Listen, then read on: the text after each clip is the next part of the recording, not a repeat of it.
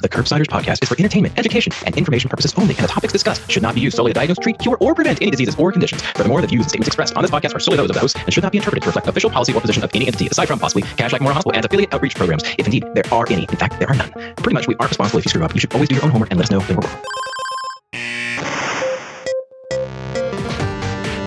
Welcome back to the Curbsiders. I am Paul Williams. Wado is not here. This is another one of our special USPSTF recommendation episodes, and I am joined, as always, by my amazing co-host, Dr. Elena Gibson. Dr. Gibson, how are you? Lovely. How are you? I had that energy. On tonight's episode, we discussed the updated USPSTF guideline with Dr. Carol Mangione. This guideline specifically is about the use of hormone therapy for the primary prevention of chronic conditions in postmenopausal persons. And we're going to tell you a little bit more about the guest and maybe tease some of the points that we learned. But before I do that, let me remind you what we do. We are the internal medicine podcast. We use expert interviews to bring you clinical pearls and practice-changing knowledge. And now I will throw the mic. No, that's not the right way to say it. I will turn the mic over to Elena. Tell us about a little bit more about what we talked about and who we talked to. Thanks, Paul. So we have a fantastic conversation about hormone therapy for primary prevention of chronic conditions such as cardiovascular disease, fractures, cancer in postmenopausal persons with our guest, Dr. Carol Mangione. Overall, the potential risk of hormone therapy to prevent chronic conditions in postmenopausal persons outweighs the benefit, and we'll get into more of those details in the episode. So a little bit about Dr. Mangione. She is the chair of the U.S. Preventive Services Task Force and the chief of the Division of General Internal Medicine and Health Services Research. She holds the Barbara Levy and Gerald Levy Endowed Chair in Medicine and is a distinguished professor of medicine and public health at the University of California, Los Angeles, and the Executive Vice Chair for Health Equity and Health Services Research in the UCLA Department of Medicine. Wow, she is an impressive educator and clinician. Yeah, no, it's always like to start the episodes by feeling bad about myself, but unless you Not have true. a pun. You're Paul from Twitter. Yes, that's right. Very niche fame. Any puns for us for this one? Oh, no, I'm not I'm putting punny. you on the spot. No is no answer. Oh. No. All right. Well, with that, we will start the show. Hi, Dr. Mangione. Thanks so much for agreeing to talk to us about the new USPSTF recommendation. We're really excited to have you here. But before we get started, like we always like to do, we'd like to get to know you a little bit better first. So I'm wondering if you could just share a one-liner about yourself, just telling us who you are and maybe including something outside of medicine that you're interested in. So I'm Carol, and thank you, Paul, for inviting me to be on Curbsiders tonight. And I am a general internist, a Bruin. I practice at UCLA, and I have for a number of decades. And when I'm not seeing patients or doing research or working with the task force, I'm watching a lot of NBA basketball. Nice. Who's your team? Sadly, the Lakers. Oh, yeah, not the year. I felt that was going to be my luck with the Jazz. It may not be the decade. Yeah, I don't follow closely enough to know if I should be offering condolences or not. But it's living in Philadelphia. It's such a banana sports town. Like I can sort of tell how the teams did just based on traffic and the commute and sort of how people are driving. So I'm not sure if it's the same there or not. It's like the emotional feeling of the city. Yeah, yes. Is it marginally more angry than normal? But I know how things went. We're here to talk about the newer recommendation, or I guess the update of the recommendation for, or at least regarding hormone therapy for the primary prevention of chronic conditions in postmenopausal persons. So to do that, I think we'll, as we always do, start with the case. And Elena, why don't I let you talk us through our first patient and what we're going to do for her or to her. The first case today, Judy, she's a 52-year-old woman. She's coming to the clinic for a follow-up. She went through menopause last year and wonders if she should be started on hormonal supplements to prevent fractures, as she knows a friend who has osteoporosis and takes supplemental estrogen and progesterone. So thinking about Judy's case, why is hormone therapy for primary prevention of chronic conditions like cardiovascular disease, cancer, and fractures being considered by the USPSTF? Right. So I think the important thing is when you think about taking hormones, you have to have a really holistic view of it. So hormones might help you to prevent one chronic condition, but if it's making a bunch of other chronic conditions more likely to happen, you really need to take that net set of conditions. And in the task force's hands and going over this topic, we really felt that the potential harms for Judy would cancel out the potential benefits. So Judy's friends, doctors, write, people who take hormones are less likely to get fractures, but that needs to be balanced against all of the things that are more likely to happen. So when taken in the balance, and we'll get into this, what you're going to see is that for women or people who take combined estrogen and progestin, the moderate harms include increased risk of invasive breast cancer, stroke, venous thromboembolism, dementia, gallbladder disease, and urinary incontinence. And we know there are a lot of other safer approaches to prevent fractures. So when taken together, the potential harms really cancel out the benefits. So we wouldn't be telling Judy to start hormones. Yeah, I do want to talk about sort of all the various conditions that were sort of looked at and sort of how that was parsed out. But before we even get there, can you speak to a little bit about the types of hormone therapy that were considered when updating this recommendation? Absolutely. So, there's one large longitudinal study that really provides most of the evidence that we know about the benefits and the harms of taking hormones after menopause. And that study's the Women's Health Initiative. And it used two hormones, one called Provera, which is medroxyprogesterone, and the other called Premarin, which is conjugated estrogens. So most of the evidence base that we have is really about those two preparations. And so no local hormone therapy was considered. We did not look at the evidence in terms of topical hormone therapies. So if you're thinking about vaginal estrogens or estrogen patches, the amount of data or information on the benefits and harms of those preparations is really relatively small at this point. But I guess that sort of raises the larger point about who this recommendation is for, right? Because we're not talking about actually treating symptoms of menopause. Specifically, we're talking about prevention of chronic diseases, right? So I just want to make sure that I'm clear on terms of the recommendation that this applies to are patients who are postmenopausal, but you're trying to prevent certain disease states and not addressing symptoms like perimenopausal symptoms of things like the vasomotor symptoms or other symptoms like that. Am I understanding that correctly? Yeah, you're absolutely right. And our current final recommendation is really that the USPSTF recommends against the use of combined estrogen and progestin for the primary prevention of chronic conditions in postmenopausal persons.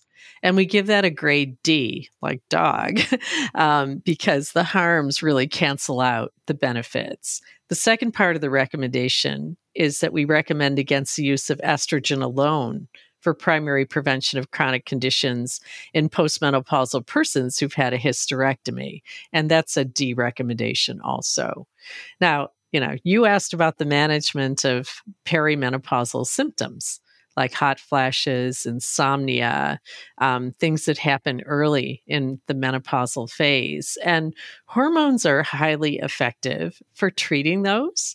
And if you look at the recommendations of other groups, such as the American College of Gynecology, what you see is that they recommend that you use the lowest dose for the shortest amount of time to manage those symptoms. So that's a whole different story than what the task force is looking at. We're really looking at the long-term consequences of being on hormones in terms of your risk for specific chronic conditions. And I think one thing, the term chronic conditions really encompasses quite a lot of different diagnoses or potential outcomes. And I wonder how did the USPSTF decide what to focus on, or was it just a consequence of what there was evidence for? A lot of it is what there is evidence for. And in the Women's Health Initiative in particular, in their longitudinal follow-up, they had specific chronic conditions that they were interested in tracking and understanding. One of the big motivators for the Women's Health Initiative in the initial design stage and implementation was that from observational data, it looked like taking hormones actually prevented cardiovascular disease, right? But then once we did a randomized trial, what we found was that there was no beneficial effect on the risk of coronary heart disease. This really emphasizes, how important it is when trying to understand the long-term benefits and harms of a therapeutic to have well-designed clinical trials and adequate numbers of people for adequate numbers of years to be able to get an unbiased answer.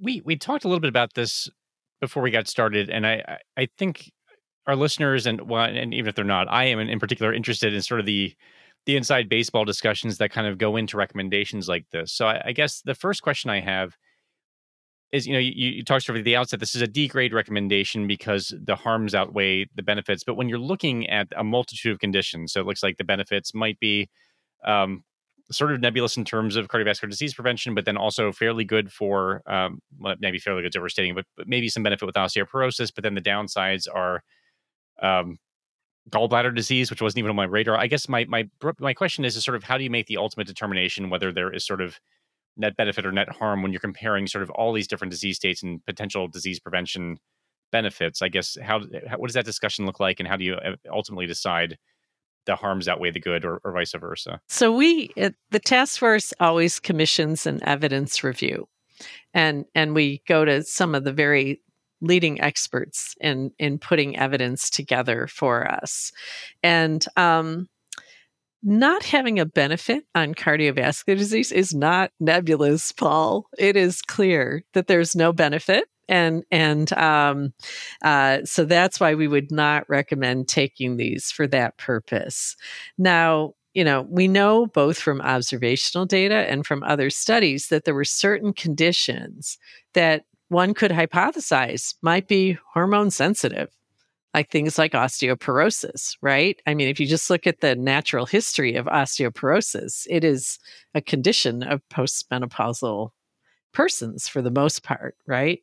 Not that men can't get it, but they get it at a much older age and lower rate, right?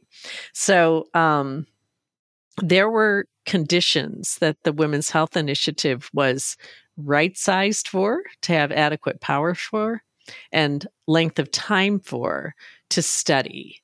And so among, if you say, how did you pick what to include? A lot of it is what is in the evidence base beyond the Women's Health Initiative too. But I think that study dominates for a lot of looking at chronic conditions. So, what is there that we know about benefit? We know that there is moderate benefit for reducing fractures. And we also know that for the combination of estrogen and progestin, that there is small benefit for reducing the risk of diabetes and colon cancer. But there are a lot of safer choices if you want to reduce those risks. So you really don't have to turn to hormones for the small benefits there. And then in terms of harms, we know that there are moderate harms. So when you think about the task force and how do we get to a grade, what we do is we look at the magnitude of harm or benefit, and then we look at the certainty of that estimation. And it's a combination of both the magnitude and the certainty that gets us to a grade. So we know that the harms are moderate for increasing invasive breast cancer, for people who take both progestins and estrogen, and for stroke, for venous thromboembolism, for dementia, for gallbladder disease, and for urinary incontinence. So, we're not kind of using an I recommendation here, right? So what is an I? An I means that the task force has insufficient evidence to recommend for or against using a therapy. In this situation, we don't have insufficient evidence. We have clear evidence about certain harms or increased probability of chronic conditions, and we have clear evidence about some benefits too. But when you net that out, basically, we decided that the potential harms really canceled out the small benefits. And again, when you think about those domains where the benefits are, we have better approaches, and so, but, there are a lot of things that people can do to preserve their bones as they're getting, older. And then for people who have osteoporosis, we have good medicines to prevent fractures. So, and they don't carry the burden of causing all these other problems. That's really helpful, and I feel kind of dumb because that's the piece I was missing. I'm like, well, if there's kind of benefit, then how are they making this determination? But you're right, we have other tools that don't carry the same risks, and why not just use those? Which should be obvious to me, but was not. But it makes sense that was part of the calculus. Yeah, I agree. That's helpful, and certainly part of it is, to your point, what other prevention tools or treatments are available, and so not necessarily that the outcome itself you're weighing. I'm sure that comes into consideration, like how severe is the potential harm, but also is there anything else you can do to prevent it? I think to that point, there was some discussion in the review of evidence and then also in the recommendation about any difference in the benefit or harms based on the age at which hormone therapy was started for postmenopausal persons. And it seemed like at this time there wasn't enough evidence, but could you speak to why that was included or what the thought is behind that? There had been, some small studies, and there certainly have been a lot of opinions written that, maybe hormones are very safe and good for you if you start them right when menopause happens and you only take them for 5 years or you only take them for 7 years. But we really don't have those comparative effectiveness studies with the kind of long-term follow-up that one would need to tell if you're increasing or decreasing major chronic conditions. So, whenever we see a big evidence gap like that, in the recommendation, we make a call for future research. And certainly this question about starting times, stopping times, duration, there just isn't much evidence to support a strategy at this point. That's helpful. And I guess another question we sort of like to ask whenever an update of a recommendation comes out is what prompted it. It sounds like sometimes just enough time elapses that it's time to do it, and other times sort of new evidence declares itself that prompts the review. What was the rationale behind addressing this particular topic at this particular time? I think important topics like hormone replacement need to be revisited. And in general, the task force likes to revisit things on about a 5-year schedule, though oftentimes if there is a new big clinical trial, or if there's an older clinical trial that identified more harms longer term or more benefits longer term, that would make us want to revisit it, sooner, right? And so when we think about this recommendation, we had longer term follow-up from the Women's Health Initiative. But I would say that, our recommendation is very consistent with what we said in 2017's final recommendation. And, again, after reviewing the marginal increased evidence, we found that the potential harms of using hormones for primary prevention of chronic conditions in people who've gone through menopause canceled out the benefits. And so, it's a similar story or to what we said in 2017, but there was longer term follow-up. And there were, a few more studies to look at. That's great. Yeah, I think one of my favorite things about doing this series with you nice folks from the USPSTF, I think this came up in the vitamin episode with Dr. Barry, if I'm not mistaken, where rather than taking these, quote unquote negative recommendations or these D recommendations and just as a mandate to not do stuff, actually use them as an opportunity to discuss the things that we can do to actually improve and promote health. So rather than sort of leaning into the negativity, actually using it as a way as a springboard to have a conversation about other more effective or more efficient health approaches. So I think that's such a helpful way to frame the discussion as opposed to just saying, nope, we don't do that, and just kind of closing the door. So that's terrific. We've covered a ton of ground in a short amount of time, technical difficulties notwithstanding. But once we got going, just firing on all cylinders. So this is extraordinarily helpful. I think it's a nice framework for a conversation that comes up with my patients, and it'll sort of help me be a little bit better armed to have that conversation. So I just want to thank you for your time and expertise, and give you a chance to give any takeaway points or anything else that you'd like to emphasize before we let you go for the night. Well, first of all, just thanks for this really wonderful opportunity. And I guess, my only take-home point would really be whenever we think about the evidence and we think about the gaps, there are important things to always keep in mind. So, one big evidence gap with the Women's Health Initiative is that it was a rather homogeneous group of people. And a lot of the people who have the highest risk for the conditions that we would love to prevent were not really included in very big numbers in that trial. So you always want to take, any evidence base with a grain of salt, and you want to pay attention to, where we need new evidence. And, I would say we still need to learn a lot about the most effective ways to do primary prevention for all people at greatest risk. So, Elena, that was extraordinarily helpful. I feel like we were talking a little bit pre-recording. This is just not something that I've considered very much. I guess I'm wondering, I'm glad that this recommendation came out because it kind of called attention to a topic I've not really thought as much about as I probably should have. I'm wondering what has been your experience with this? Have you had conversations with patients about this?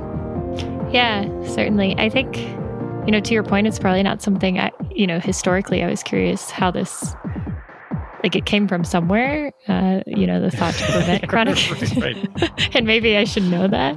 But it was a really good chance to see, okay, so early on there was thought that it would help prevent cardiovascular disease and some evidence there. And I do think, I've definitely had patients ask about hormone therapy as a replacement to prevent health decline as they age, and not specific, I think fractures are something that's probably in the public knowledge because of osteoporosis. But then I think even beyond that it's something I had before, and now why wouldn't it be helpful to replace that? And so I think, really pivoting the discussion to your point into how we can use this. Okay, we haven't found it helpful for these reasons.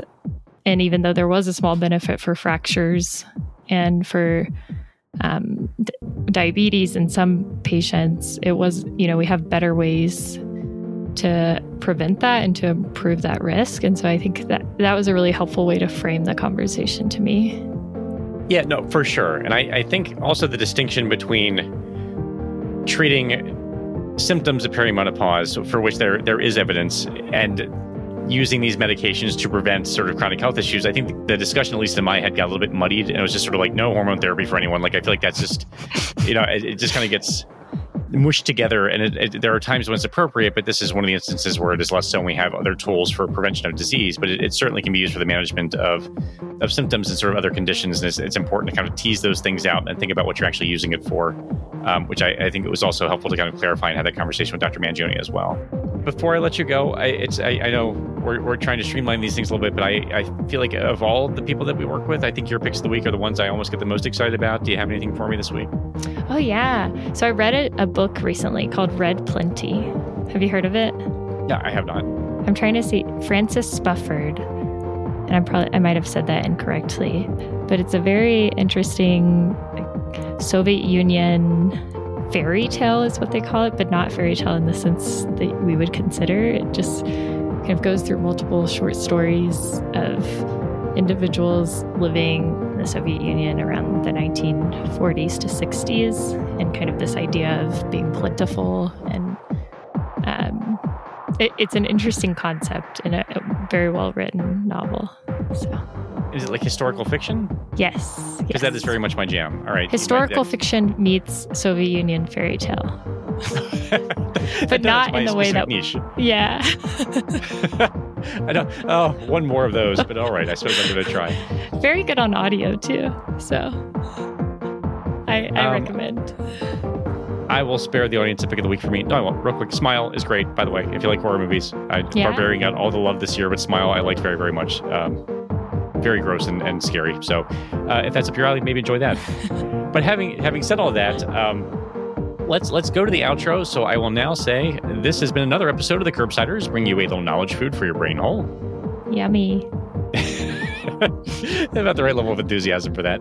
Get your show notes at thecurbsiders.com, and while you're there, sign up for our mailing list to get our weekly show notes in your inbox. Plus, twice each month, you'll get our Curbsiders Digest, which recaps the latest practice-changing articles, guidelines, and news in internal medicine. We're committed to high-value, practice-changing knowledge, and to do that, we need your feedback. So please subscribe, rate, and review the show on Apple Podcasts or Spotify, or email us at thecurbsiders@gmail.com. I think that's been updated to askthecurbsiders@gmail.com, if I'm not mistaken. I think you're correct. Okay, great. Which is Watto's personal email address. So any specific questions you have or fashion advice, you can just email him there. A special thanks to our writer and producer for this episode, Dr. Elena Gibson, and to our whole team. The Curbsiders is produced and edited by the team at Podpaste, who did especially heroic work this time around. Elizabeth Croto runs our social media, and Stuart Brigham composed our theme music. Until next time, I've been Dr. Paul Nelson Williams. Elena Gibson here. Thank you and good night.